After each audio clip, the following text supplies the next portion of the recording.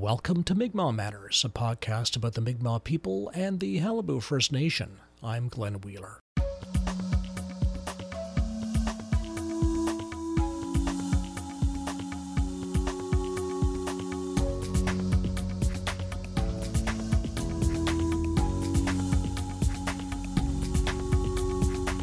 And we're coming to you live from Bay of Islands Radio in Almatushwig. It's been an important week for Mi'kmaq people and for Qalipu applicants. We have federal court decisions in two matters and dismissal of the Douglas Doucette matter. Some good news, some bad news. The good news is in the litigation brought by the Mi'kmaq First Nations Assembly of Newfoundland, and we're joined by their lawyer, Jamie Lickers from Gowlings WLG in Hamilton, Ontario. Hello, Jamie. Hi, Glenn. First of all, congratulations on the decision from Justice Zinn. Thank you so much. We're very happy with the decision that we received from the court this week. Now, how did you get the decision? Those of us ordinary people found it online. Did you get a heads up from the court that the decision was out, and any advance warning?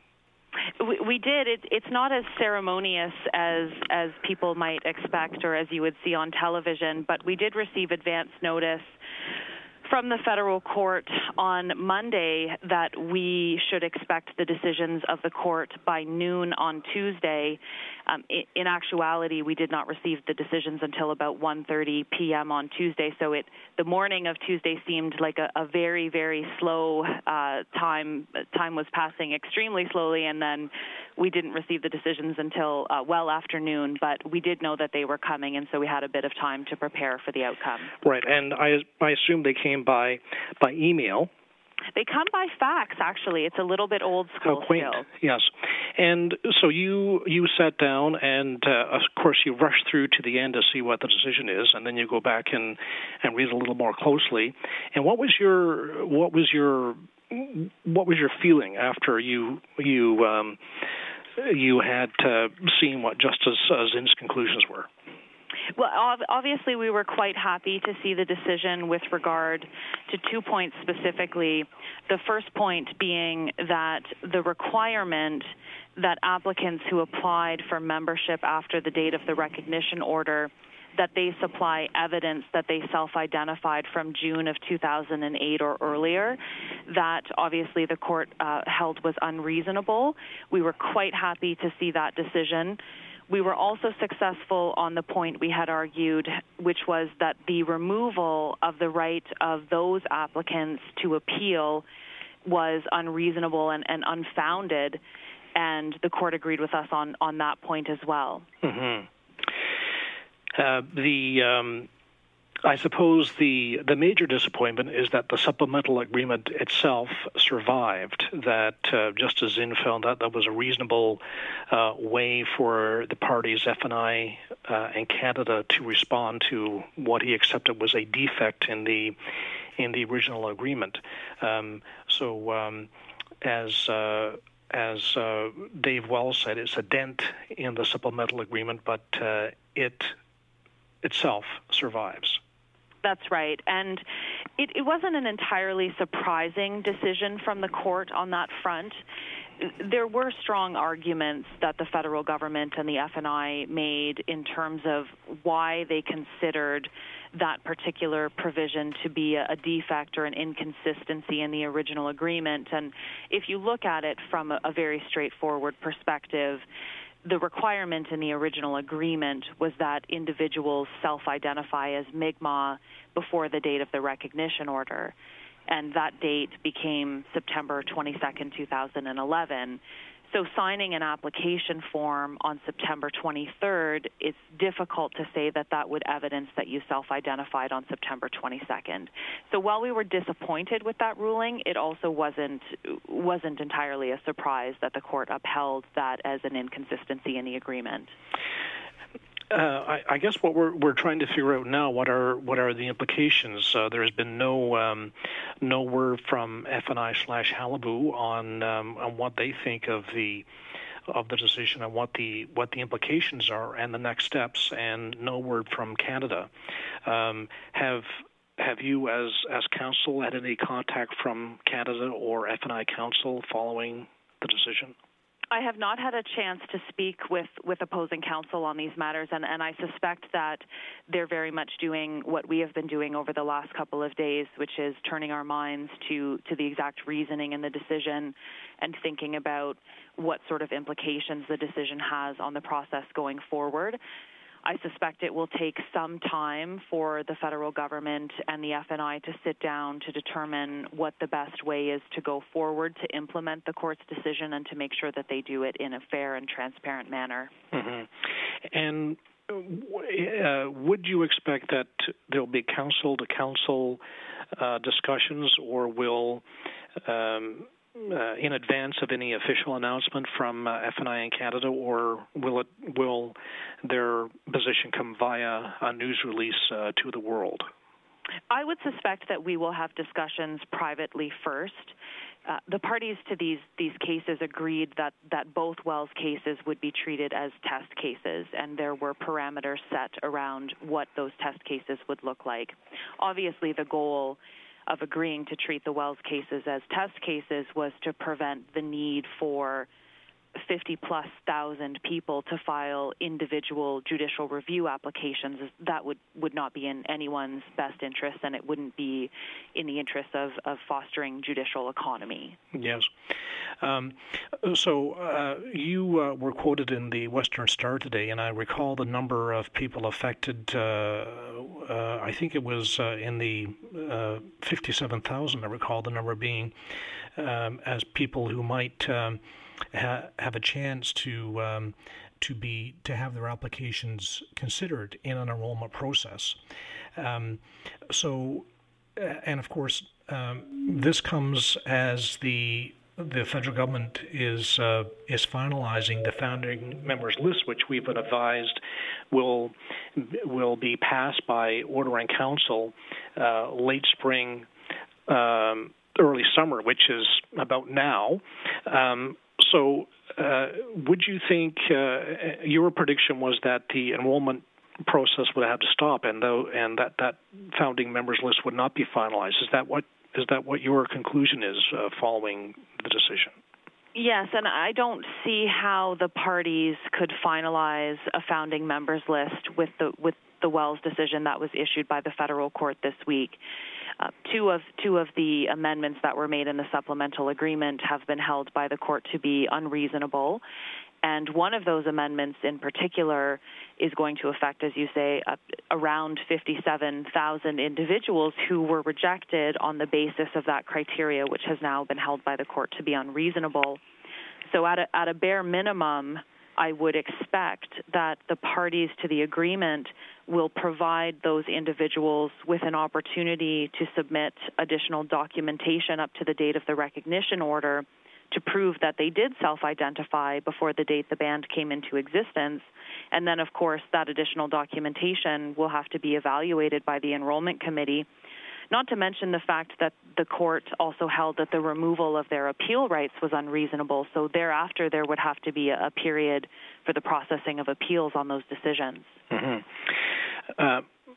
The impression we get is the federal government wants to have the founding members list finalized as soon as possible. And, of course, the Qalipu Band itself, with elections looming in October, wants the 10,512 people gone, because I would think they would not want them voting in the elections. If they were to say, okay, we'll finalize the founding members lists, and we'll add to if other people have their applications approved now that the self-ID matter has been considered by Justice Zinn. Would you think that's a possibility, to have a founding members list and add to that list as people have their applications reviewed? That's definitely a possibility. And to be fair, I don't think it's in anyone's best interests, including those individuals who are currently members of the band, to have this process delayed any more than is necessary.